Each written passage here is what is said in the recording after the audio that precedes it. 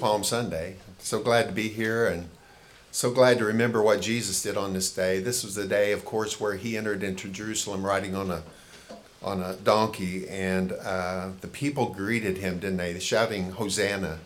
And it wasn't just but a few days later where things began to turn a little bit, and he ended up, of course, being sacrificed on the cross for our sins in such a way that when we believe and trust in him, we can have eternal life. And so it's the beginning of a wonderful week. And really, it's wonderful all the way through, right? It's wonderful all the way through. Even the crucifixion is a thing that we can take joy in, knowing that he died for our sins. And then, of course, we realize that the grave could not contain him, but 3 days later, he rose from the dead. So glad to be here today. I hope you're glad to be here. In your bulletin somewhere, you've got this little handout. I want to bring your attention to that. On one side, it looks like a book. That's where you take notes at. It's a little busy this week. But on the back side, I want to remind you that we have the birthdays and anniversaries for this coming month. You might say, well, what can I do with that? Well, you could send a card, or you could simply make a phone call to that person or those persons. Or you can make a commitment to pray for them. Each one of those would be a good thing to do, right? Or maybe you feel like doing all three of those. But let's be praying for our people. And I want to congratulate Betty and Fred for 65 years of marriage.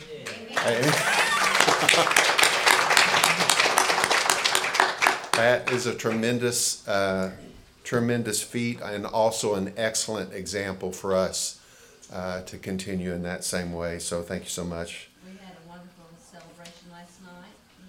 I saw some of the pictures. Yeah, Family. it looked wonderful. Yeah. Blessings. You got Blessings. you got a wonderful family and a blessing.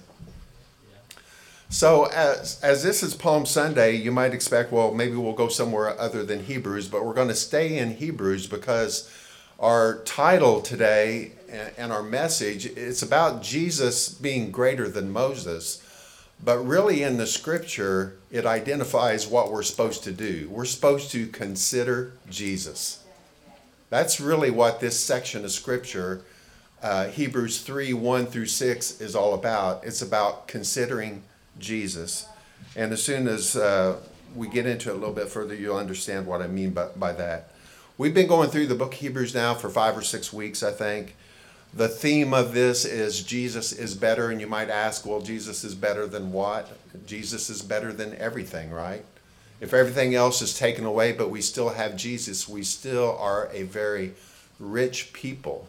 And if you don't feel that way, then I would ask that you can do exactly what this scripture says for us to do today. Consider Jesus. Consider all that he has done for us. But Jesus is better. Sometimes the scripture says that he is greater, sometimes superior, but he's better than all the prophets. We learned that a couple weeks ago. He's better than all the prophets. He's better than all the mighty angels. And so the writer of the book of Hebrews says, don't go back. Because these people are tempted to go back to the world. They're tempted to go back to their old way of worshiping at the temple, because somehow they believe that Jesus is not sufficient. They have to go back. That's what they think of in their own life. But they're also under the fear, or I guess they're under the danger of neglecting their salvation and drifting away from it. And to be honest, if we're honest with ourselves, we suffer from that too. It's easy for us to neglect our salvation, to get caught up in the things of the world, especially in a world as crazy as ours, right? Get our eyes off of what is eternal and put our eyes back on what is temporal and here and now. But the scripture tells us a very different story. And so Jesus, obviously, he is the founder of our salvation. He secures the supremacy for man. He has secured the victory by his death on the cross over our sin for man. And we should not neglect our salvation, but we should consider Jesus. So let's go ahead and read our scripture today. I'm going to ask you if you'd please stand for the reading of scripture. As we go through this, just 6 verses, but man, what 6 verses they are. So much in and Hebrews is like this all the way through, but so much in this scripture. But this is how it starts out. It says, "Therefore, holy brothers, you who share in a heavenly calling, consider Jesus, the apostle and high priest of our confession, who was faithful to him who appointed him, just as Moses was also faithful in all of God's house. For Jesus has been counted worthy of more glory than Moses, as much more glory as the builder of a house has more honor than the house itself. For every house is built by someone, but the builder of all things is God. Now Moses was faithful in all God's house as a servant, to testify to the things that were to be spoken later. But Christ is faithful over God's house as a son, and we are his house, if indeed we hold fast our confidence and our boasting in our hope." Let's pray. Father, we thank you so much for the opportunity to read scripture like this. We take it for granted sometimes that the word is so available to us that sometimes, if we're honest, it probably just lays on our table from Sunday to Sunday. But you have asked us, specifically in our scripture today, to consider Jesus. And I don't think that means a one-time consideration, but I think it means in our lives we must always consider Jesus, his superiority to everything, his greatness. And when we understand his greatness, his love for us, then we ourselves will be motivated to be in the scripture and to do the things that it teaches us. So we ask for your help today. We ask for your help, first of all, to hear what this message has to say for us. But then we also ask for help to implementing it in the world in which we live. How are we to consider Jesus? What difference is it supposed to make in our lives? How can we become more like Jesus and show God's love to the rest of the world? Those are questions that we want to know, and we pray that you would help us. And so we ask these things in Jesus' name and for his glory. Amen. Amen. You may be seated.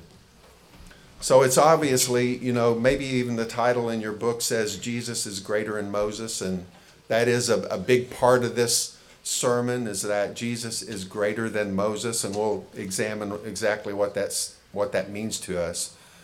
But really, the lesson here, if you've got your handout, Jesus is greater than Moses, therefore consider Jesus. And I think he says this because he's wanting to go back to verse 18 of chapter 2. So if you still have your Bible open, let me read that again to refresh our memories about it.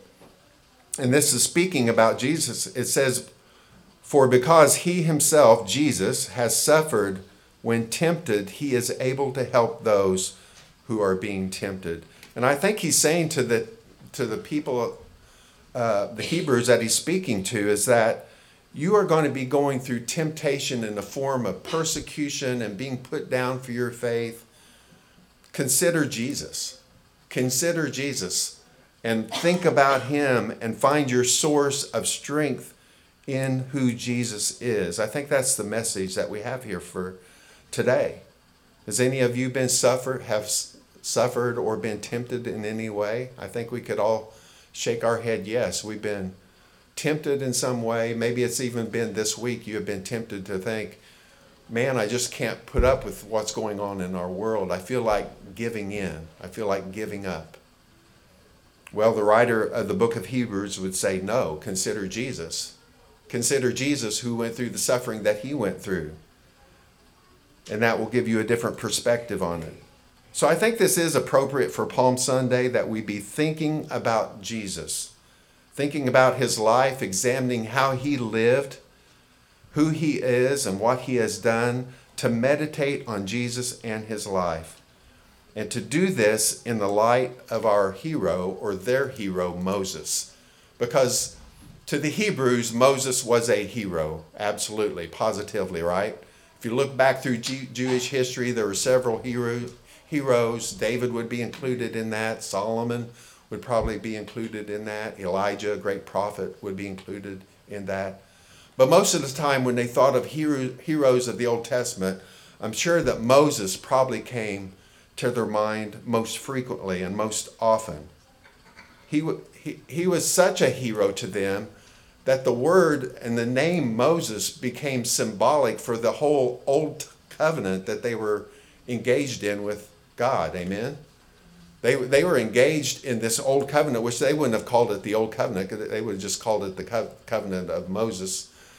But Moses had come to represent their whole way of life, all of the traditions, everything about their life. So in essence, when this writer comes along and says Jesus is greater than Moses, it's like saying some new upstart basketball player is greater than Michael Jordan.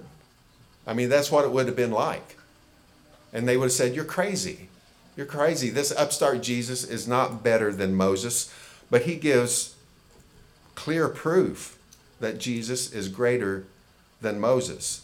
And so we have to consider that when Jesus is greater than Moses, that statement is almost an insult to them. Because they're not only saying Jesus is greater than a person, Moses, but they're saying Jesus is greater than the Old Testament law. He came to fulfill the law, amen? And he did fulfill the law for us. And you might say, well, how did Jesus fulfill all these laws? Well, he fulfilled it by living a life of perfect obedience to the Father, right? He never sinned, not once. We talked about, his trial this morning, and as he went before Pilate and the various religious, Herod and various religious people, they couldn't pin anything really on him, right? Even what he was crucified for, which was probably blasphemy, claiming to be God, was true, right? It was true. So they thought they had him pinned on something, but they didn't. And so I'm trying to help you have this mindset that some of these people who were Hebrews, Jewish in background, probably took this as an insult and a great challenge to say that Jesus is greater than Moses. Because they're not just referring to the man, but they're referring to their whole system that the Pharisees had built up. That was the law of Moses.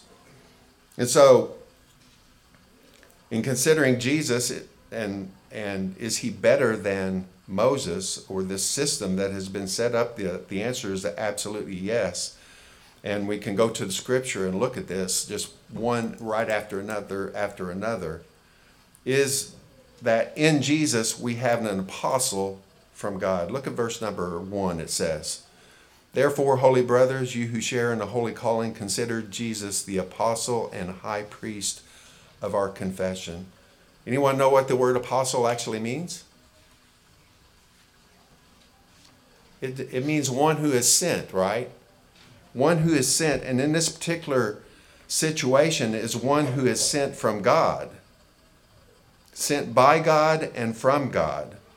And Jesus is sent in a particular way that none of us could be sent in that same way. And I know this may seem a little bit confusing, but let's consider the Trinity a little bit. The Trinity is made up of the Father, the Son, and the Holy Spirit, right? The Son is the only begotten Son of the Father. Well, what does it mean that he is begotten? Does that mean that Jesus had a beginning? No, Jesus never had a beginning. He's also eternal, just like the Father is eternal. So what does it mean that he is eternally begotten? It means that he is eternally coming forth from the Father into the world. Okay? That's what it means. And so he is sent in a special way. He is sent not only by God, but he is sent from God. In essence, it is the Trinity coming from God the Father through his Son into the world. He sent him to this world, and he sent him to be on mission. And his mission was what? To get us. He came to get us. He came to get the people that the Father had given him, his bride, the church. And so Jesus came and lived a perfect life on this earth and never sinned once. And so he went to the cross to die for our sins. And when he had paid the debt for those, he said, "It is finished," right? It's finished. And he rose 3 days later. And by doing that, he purchased for himself the people of God, those who would believe and trust in him. He also continued in being sent by God to train disciples to carry on his work when he had gone back to the Father to prepare a place for us. He trained disciples to carry on his work. You know, it's kind of, I don't know if this is humorous, but it's not humorous, but it's almost tragic. How many believers, how many followers did Jesus have when he was on the cross? 0. He had 0. He started out with big crowds, right? And sometimes this is maybe a little bit encouraging to us because we would love to see all these seats filled, right? And overflow. But Jesus himself continually lost believers.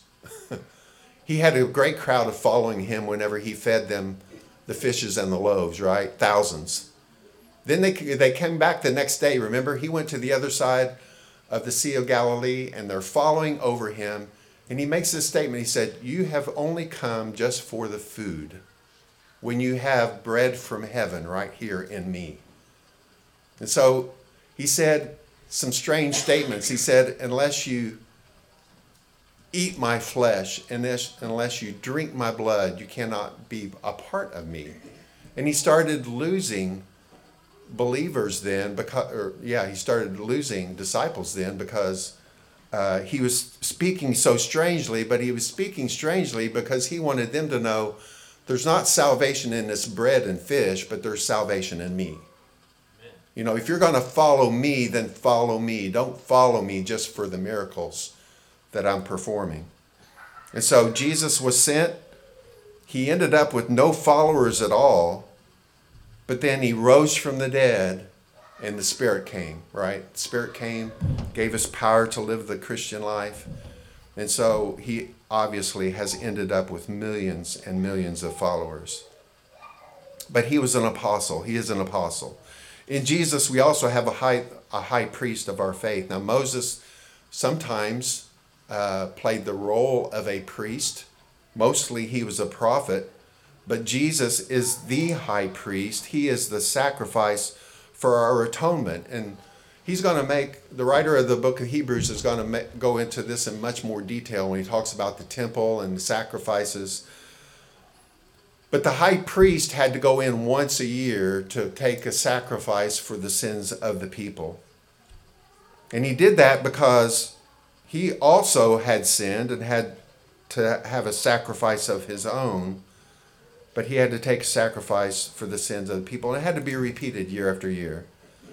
But Jesus is a high priest who presents himself as a sacrifice. And so he is a mediator as the high priest. He's one who intercedes between two parties. 1 Timothy puts it this way. He says, "For there is one God and one mediator between God and men, the man Christ Jesus." Jesus is the perfect mediator because he is 100% God, but he's 100% man, right? He's 100% God, but he's 100% man. And so he is the perfect mediator.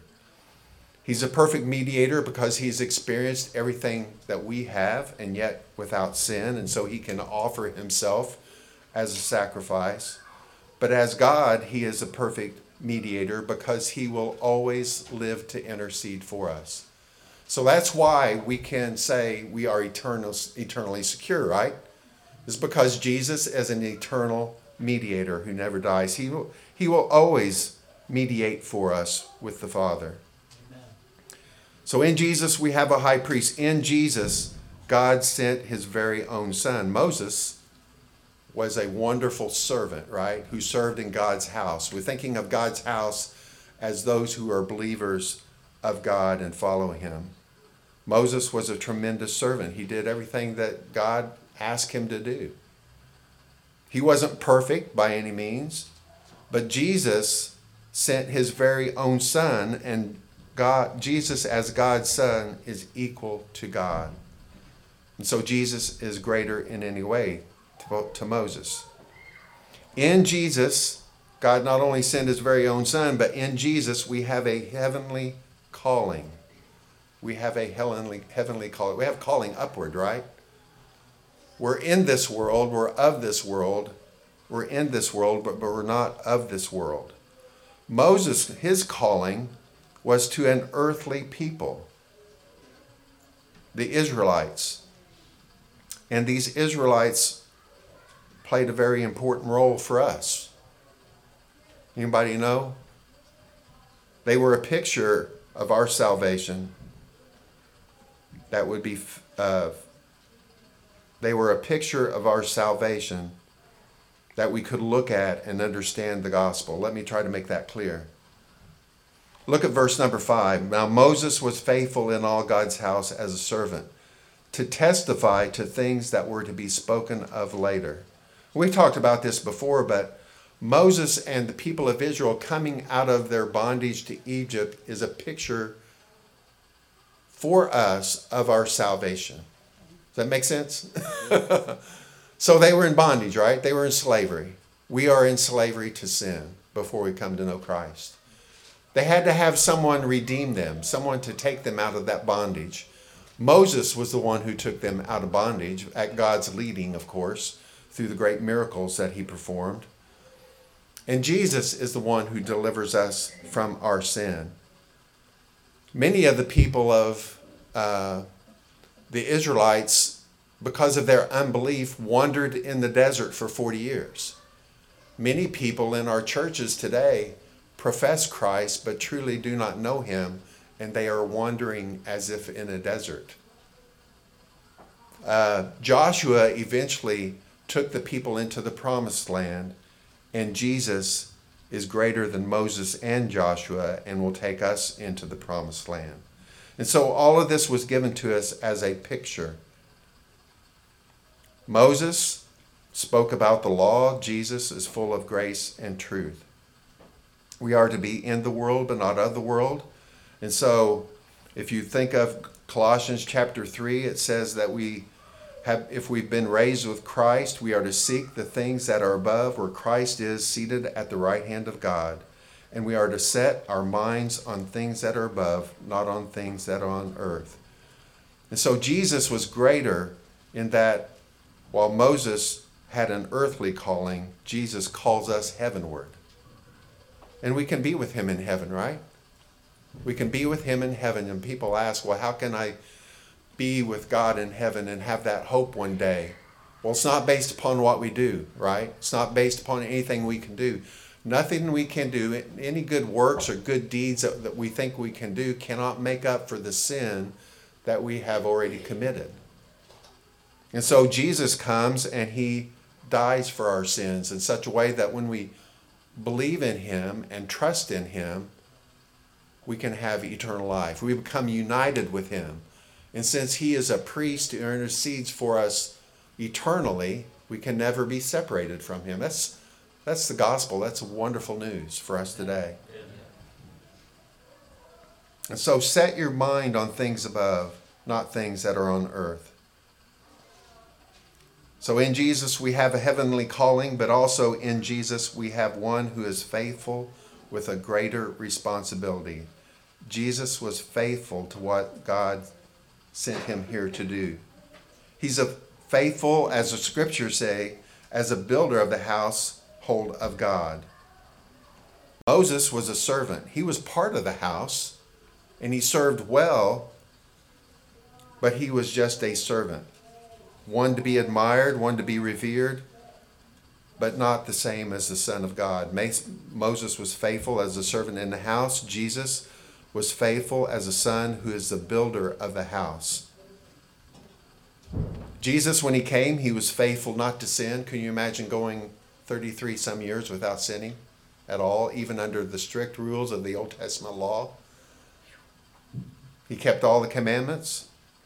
He was faithful to the teaching of the Torah. He was faithful to perform the miracles that God had him perform. He was faithful in training people who would follow after him, those disciples who ended up upsetting the world and turning the whole world upside down. He was faithful by dying on the cross. We read this morning, we talked about Jesus and him giving up the Spirit. And my thought then, Jake, I didn't say it because you said it in a different way so well, I didn't have to say it, but death never was in control in that situation. It never was in control in that situation. Jesus lived long enough to finish all the work that God had given him to do, including dying for a cross. And death did not come in and then rob that from Jesus, but Jesus gave up his spirit willingly. He was sovereign over all of that. He was faithful to be raised from the dead. The only way he could be raised from the dead is if he had lived a perfect life, right? So death couldn't hold him in the grave. He was faithful by ascending to the Father and receiving his reward and sitting at the right hand of the Father. And we know why he's sitting, right? He's sitting because the work is finished. No need for him to stand to do any more work. The work is finished. You can see Jesus is faithful in a way that Moses could not be faithful. Moses was faithful as a servant. Jesus was faithful as the Son of God, who is in fact God himself. Jesus was totally faithful in keeping all of those whom he had trained, even though they departed for a while. Remember what Jesus told Peter?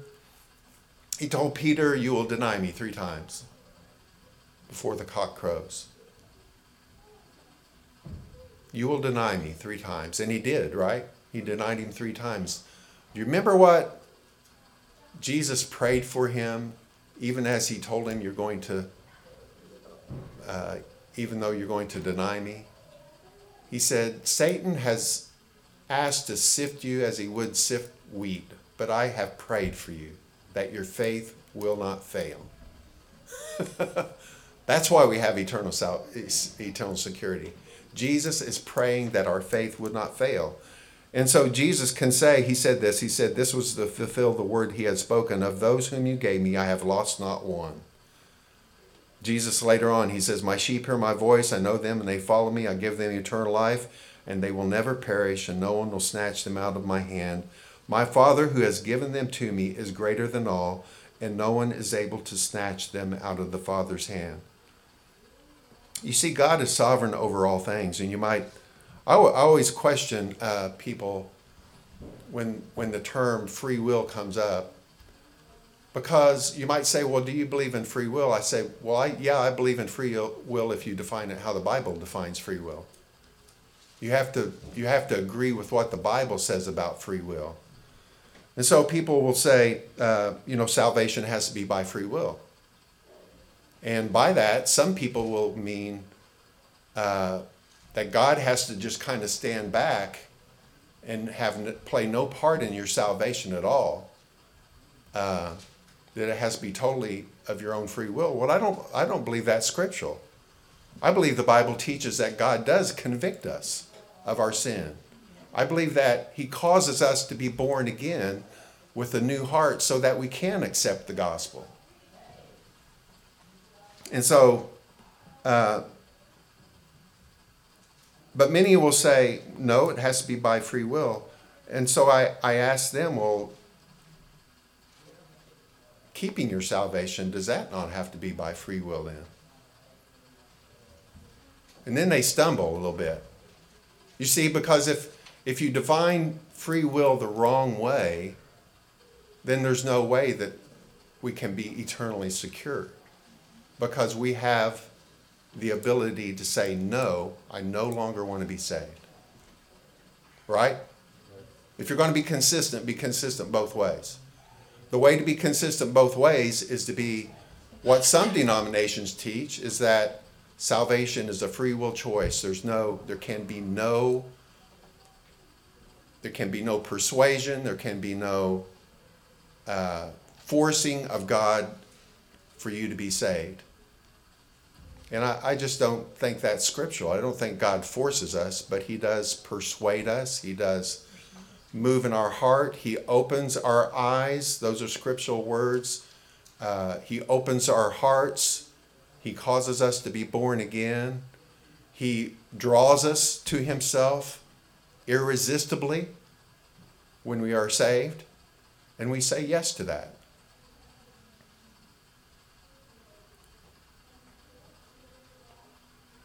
But I believe in being consistent too.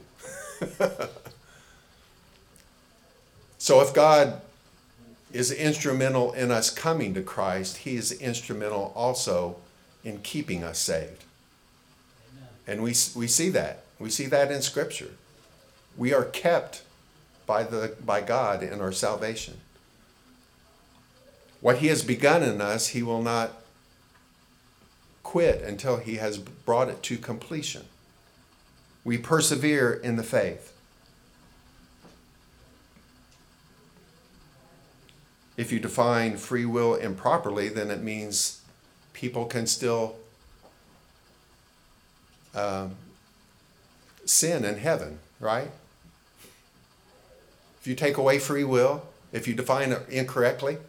Now, I would say, yes, we do have free will. I'm getting way off topic. But we do have free will in heaven, but it's because our love for God has been perfected. Go to 1 John and read that. Our love for God will be perfected, and we won't want to sin against him. There's a big difference. We don't want to sin against him, and we freely choose not to sin in heaven, right? We freely choose not to reject Christ and lose our salvation. It's a difference in motivation.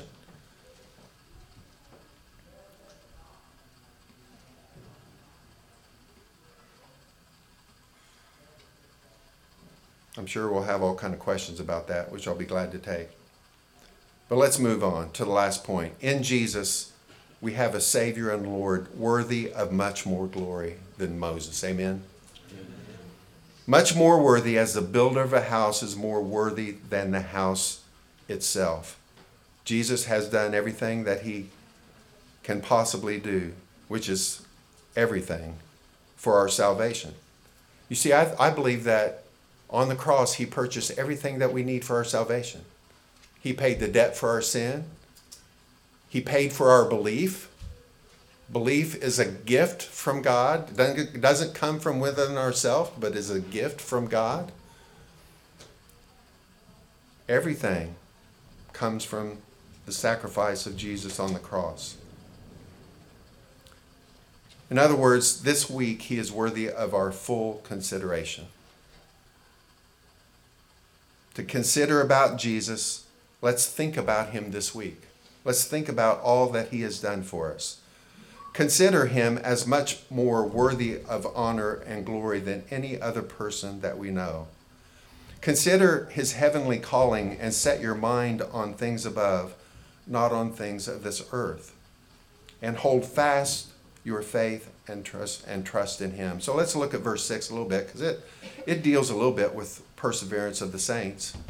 But Christ is faithful over God's house as a son, and we are his house if indeed we hold fast our confidence and our boasting in our hope. You see, a lot of people who are Southern Baptists, they don't like that verse because it says, if we hold fast our confidence and our hope. Because some people want to believe that a person can make a profession of Christ and never come to church, their life never be changed, and it's been 30 years ago and they're still saved because they made that profession back then. And so they feel very uncomfortable when this verse comes about and it says, we are his house if we hold fast our confidence and our boasting in our hope. That statement is true. We are his house if we indeed hold fast our confidence and our boasting and our hope. We must hold our confidence. We must stay in the faith. We must stick in the fight. There are going to be times where we have difficulty living the Christian life. There are going to be times when looks like we're backsliding, but God will bring us back to the faith that we need, just like he did Peter. So let's consider Jesus. The whole thing that he's trying to say here is to avoid someone falling away, consider Jesus. Don't go back to Moses, don't go back to the law, but consider Jesus. And so on your handout, I skipped ahead and put in some verses from Hebrews chapter 12 that go along with very go along with this very well. And this will be your assignment this week. If you want to consider Jesus, look at these 3 verses.